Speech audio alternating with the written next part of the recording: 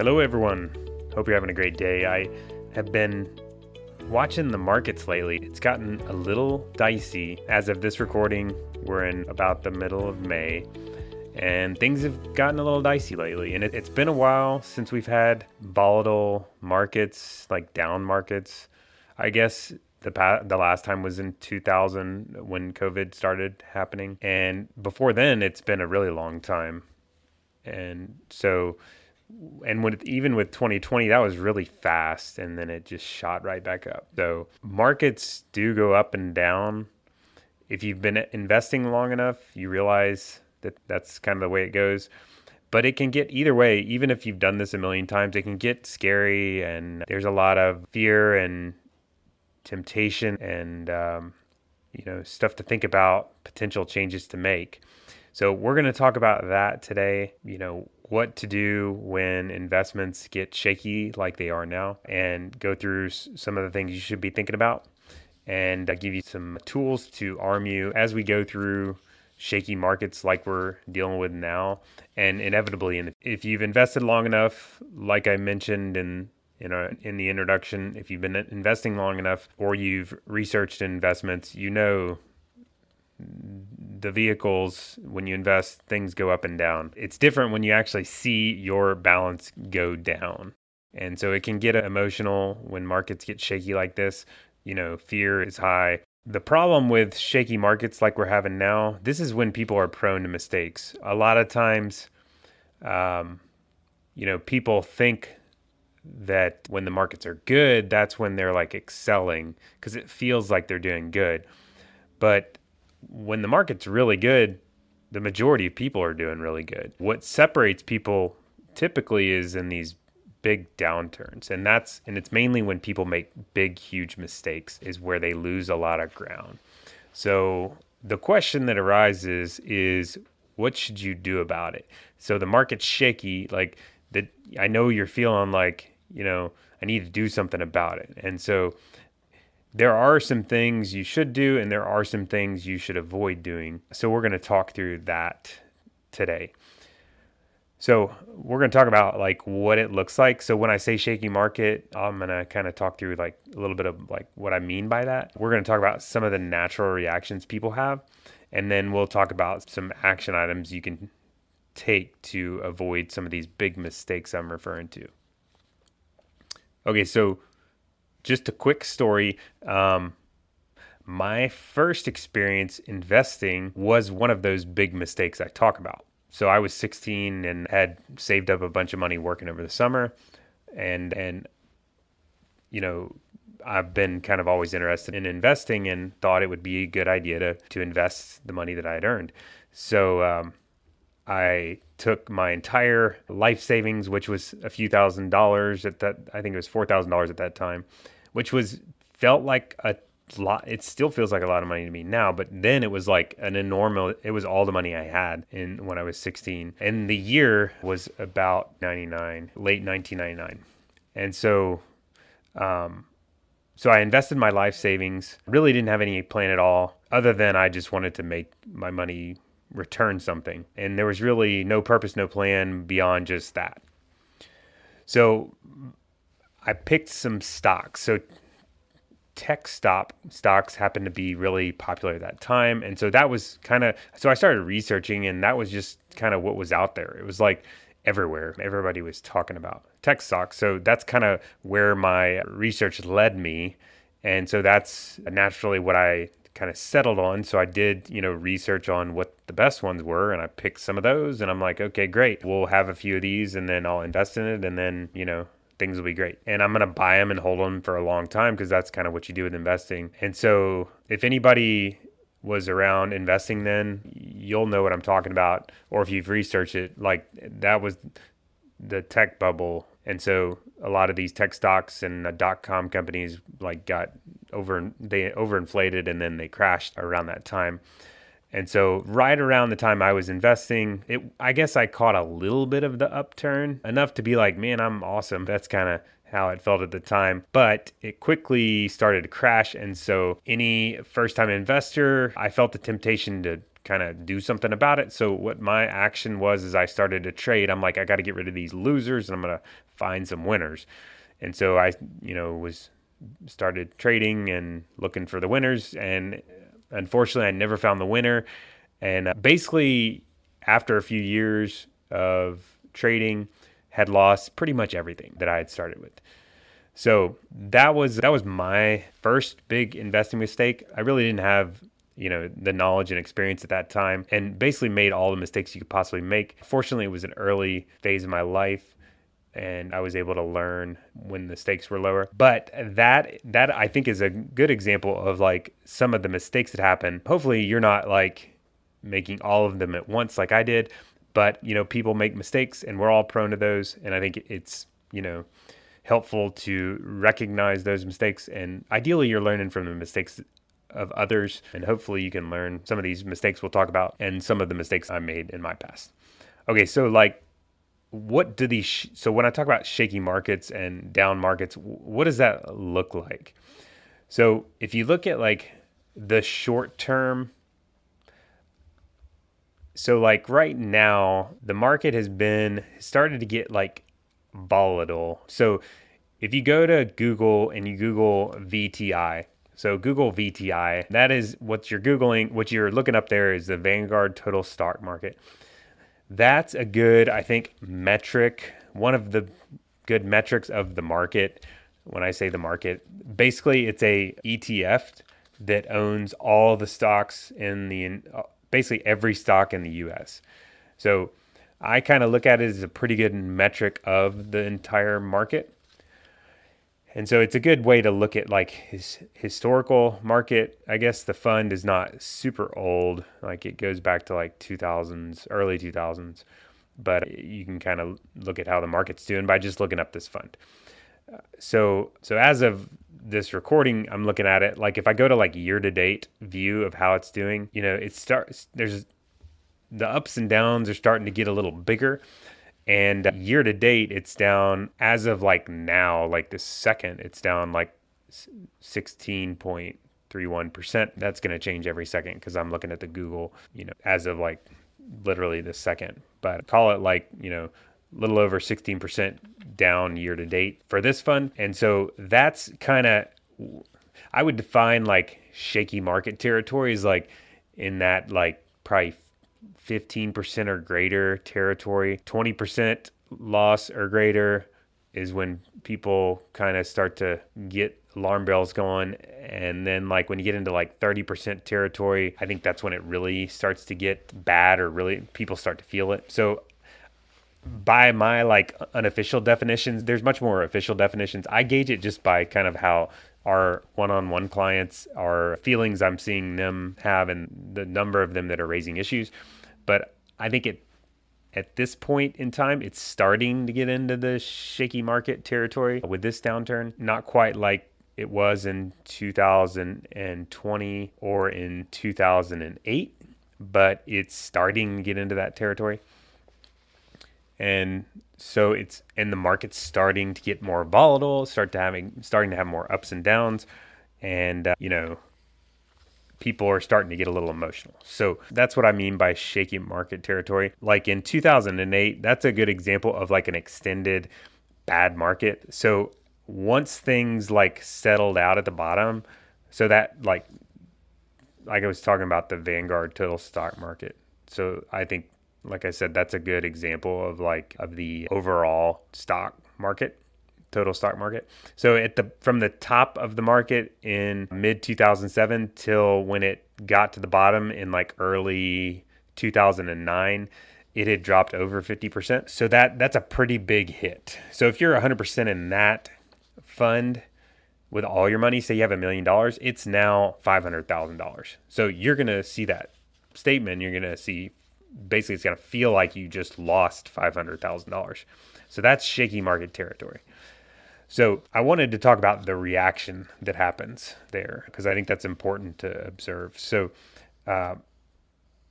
what people feel when they see the statement or as things come up or they start to see the news go south, the feeling that either the news tells us this or we naturally tell ourselves this, is like, this is different. Like, this time is different. I know it's down and I know markets go down, but like this time is different. So, and maybe even like this is something we're never going to recover from, maybe because it's different. But what the interesting thing about that like storyline is it usually is different. That's why it happened typically in the first place, because we often as a society like learn from our mistakes. Not always, but these big downturns typically are caused because some new big issue came up or something flew under the radar and caused it. And so oftentimes the downturn is caused by something completely new and different. Also, historically, we're able to work through it and come through and recover nicely. So those feelings are normal. And also when we get in that shaky market territory, things just get completely backwards sometimes. So like right now, for example, inflation is high and cash is paying nothing. And for a while, mortgage rates were really low. So there was this time in like, I think it was like March of 2022, like inflation had already crept up, but mortgage interest rates were super low and cash was paying basically nothing. So fast forward to today, cash is still paying nothing, but inflation is really high, but mortgage rates have gone up quite a bit. So that's not exactly normally how it is. Like inflation typically, like as inflation goes up, like your cash should pay a little more normally, and rates on mortgages would typically go up. Well, they've started to do that on mortgage interest rates, but things can get backwards, especially when you look at the really short-term periods of time. Or sometimes if you've ever heard people talk about the reverse yield curve, that's, an abnormal thing that happens. But typically these like backwards sort of scenarios happen in like a really short-term time frame. So also in these like scary markets, salespeople really leverage people's fear. So does the news. So you have to realize there's a lot of people incentivized by that fear and they can kind of capitalize on it. So, that's just another consideration. The focus or the temptation is to really hone in on like the day-to-day. People kind of get this pull to start like watching the market when it gets, especially the worse it gets. It's like you can find yourself like checking the daily market report, or maybe even like checking hourly, or watching it. There's this pull to watch that short-term market movement. And not to say that like the news is bad or whatever. I'm just saying like this is just the tendency that happens. And so feelings will come out. That's just a thing that happens. Like when things get bad, people will get nervous or scared or fearful. So I think it's important to emphasize like that's completely normal. That's kind of how this works. And you're going to want to search for solutions that are out there. And, when it's painful, it's like natural. It's natural to avoid the pain and try to stop the pain.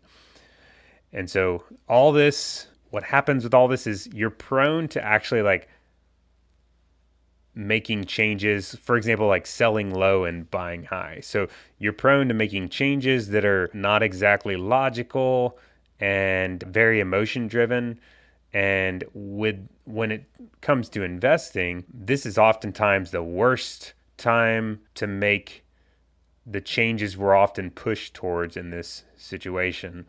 And, maybe, get rid of my investments or change the investments to a different type of investments, and just at the point where they're at their lowest. And so that's, kind of the reverse of what we know we should be doing. So I think it's good to recognize those things are happening and it's normal, and ask yourself like, what is the underlying concern? Is it or maybe think about like, what is the money that I'm concerned about for? Like, what's its purpose? And think about like, when am I ultimately going to use it, and what's it going to be for? And just kind of think through those questions. So the last thing I wanted to talk about in relation to these shaky markets is what can you do about it? So what can you do to avoid some of the mistakes that I'm talking about? So you gotta remember your financial plan and investment plan. They're kind of like integrated, your financial plan and investment plan. Now, if you don't have one, if you haven't made one by now, this is prime time to make one, as soon as possible to have one, because this is going to be the time frame when you're going to really lean on it. But like your financial plan allows you to kind of connect your investments with your goals. It helps you to put a good purpose or tie in a purpose for your dollars, and helps you to kind of match up like long-term goals with long-term dollars and avoid like matching up long-term dollars with short-term dollars. So for example, if you're investing money that really should be for like emergencies, that's going to cause a lot more added fear and concern when you see them start to drop. You're going to be like, uh-oh, what if something happens and I need that money because that's my only reserve? And so a good financial plan is going to say, no, you should have an emergency account, which should not be invested because you need to pair up short-term needs with short-term dollars. And if you need it in the short term, you can't invest it because who knows what's going to happen in the short term. And so you're pairing up those dollars with those goals and putting a good purpose behind the money. On the flip side, for example, maybe you have long-term goal of retirement is the most common one, like retiring by, say, age 50 or something. And so it helps you to think of like dollars in terms of that goal and that purpose, put it in a bucket. So if you're 30 right now and all those dollars are kind of tied to that purpose, that's a long time from now. Like you got 30 years. So it helps you to kind of not focus so much on the day to day. It doesn't really matter what's happening this week or day or hour. You're not going to use those dollars for 30 years. So you shouldn't really be focused on that short period of time if you're not going to be using them. So big thing is having that investment plan and financial plan and consulting it in times when it gets shaky or you start to feel those emotions. And if you work with a financial planner, especially if you start to feel nervous about it, like talk to them about it. That's what we do, or where we can help sometimes. And so as you feel those feelings and emotions, I think it's good to try to give yourself a little space between the emotion and the decisions or actions. So the risk is you feel the fear and then you make a move immediately or as fast as possible. It's better to especially with investing, give yourself a minute to take some time to be kind of wrap your head around it and get some logic. So give yourself a little space between the feeling and the action.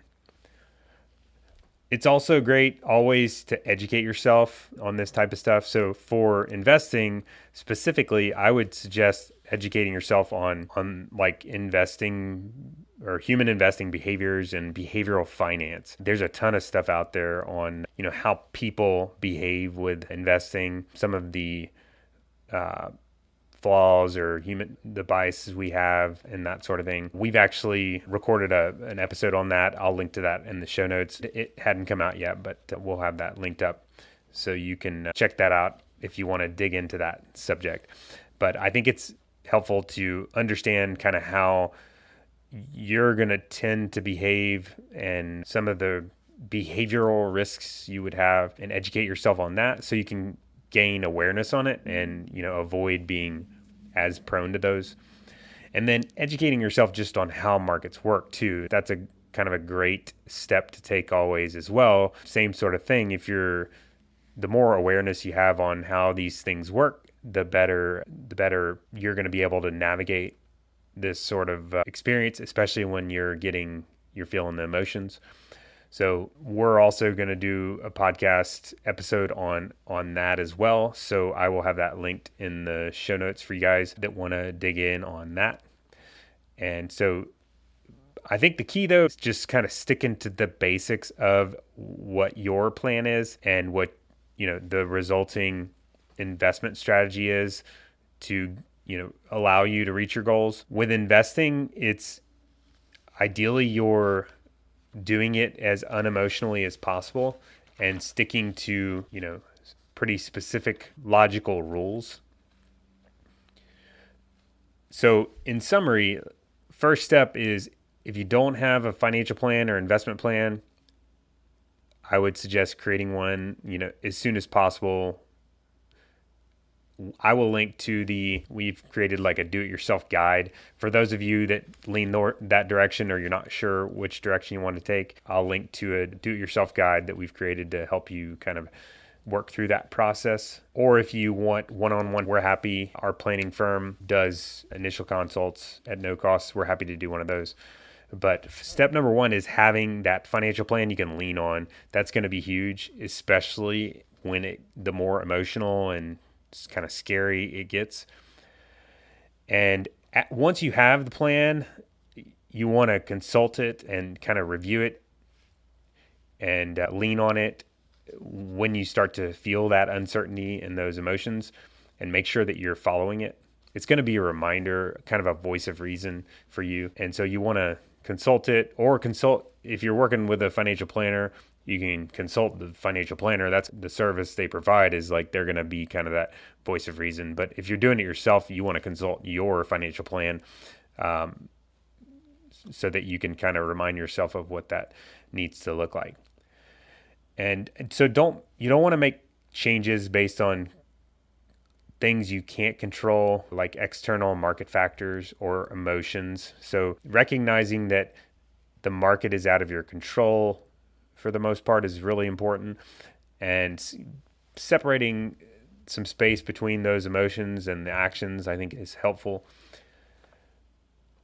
So some last items I'll throw out. So if you're still looking for some actions, these are some what I would consider like productive actions to think about when the market is shaky. These are not always applicable, but there's some potential, I guess, considerations for you to at least think about. So if you haven't funded all your tax sheltered savings vehicles, when the market is down, it can be a fantastic time to do it. Now, ideally, you would have done that already, or you already have a plan to do that. Like, that's the ideal world, because most of the time the markets are good. But if it happens to be that today you didn't really have a plan for dollars, and it happens to be that you haven't maxed out those tax shelters, well, that's, a good time to do that. So like I said, ideally you have that plan and you can lean on it, and it's already kind of facilitating that process, and you're already kind of on track to fund all those tax shelters. But if you don't have that and you now are seeing yourself with lots of extra cash and you haven't funded those tax shelters, when the market is really down, it can be a great time to kind of get caught up on it. The second thing would be to tax loss harvest. So tax loss harvesting is when you're taking losses on investments intentionally to produce tax losses. It's a tax benefit that will come through on your tax return. We did an episode several shows back on tax loss harvesting that I will link to if you want to dig into that. And just rebalancing your investments.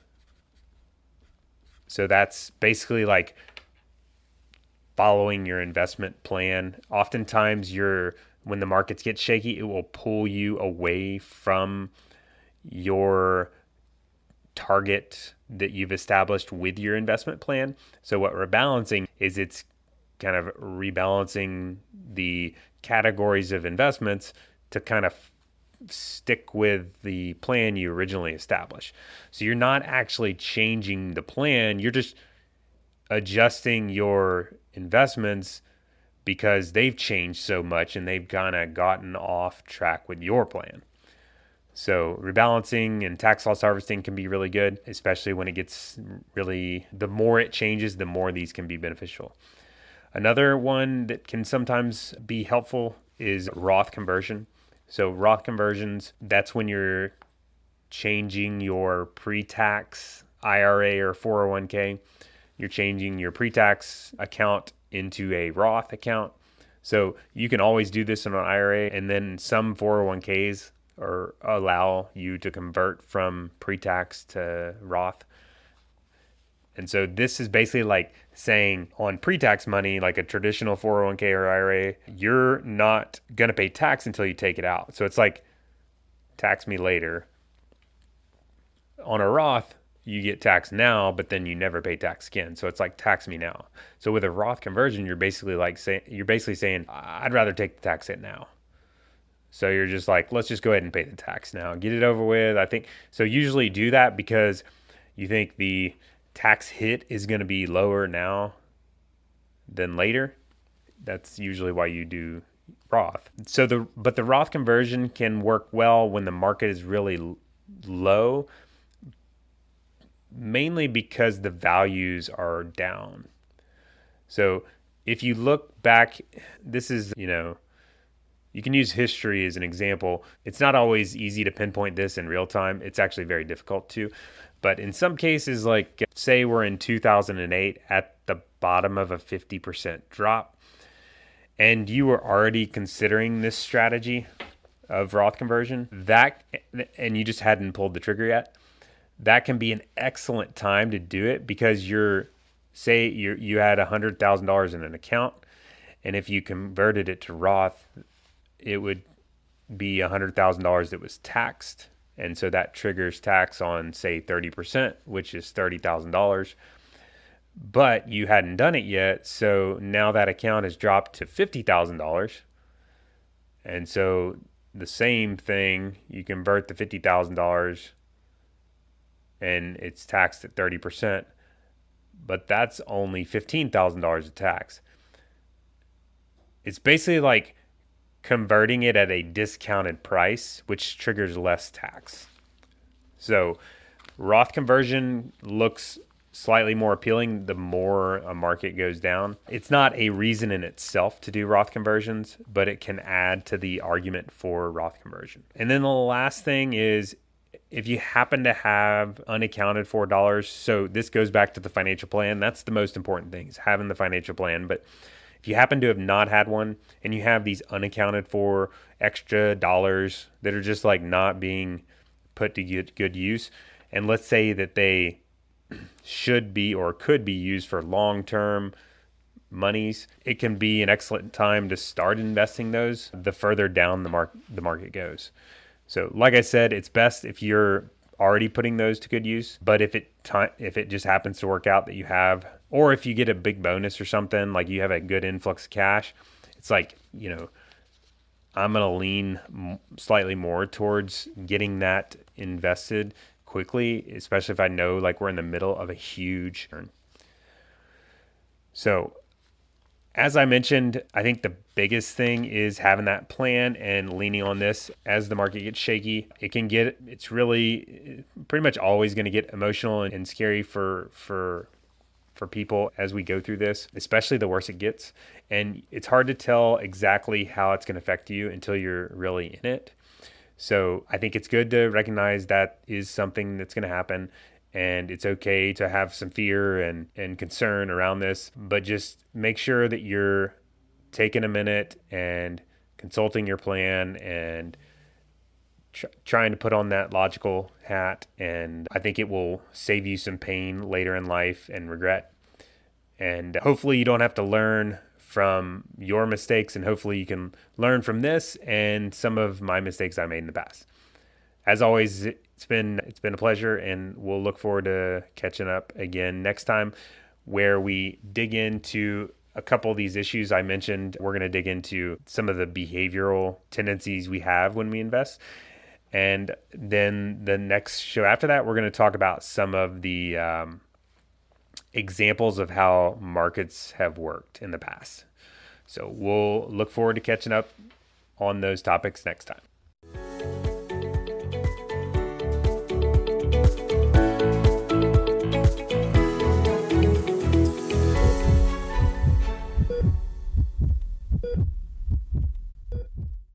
Please know that anything I've said today in this podcast should not be considered advice.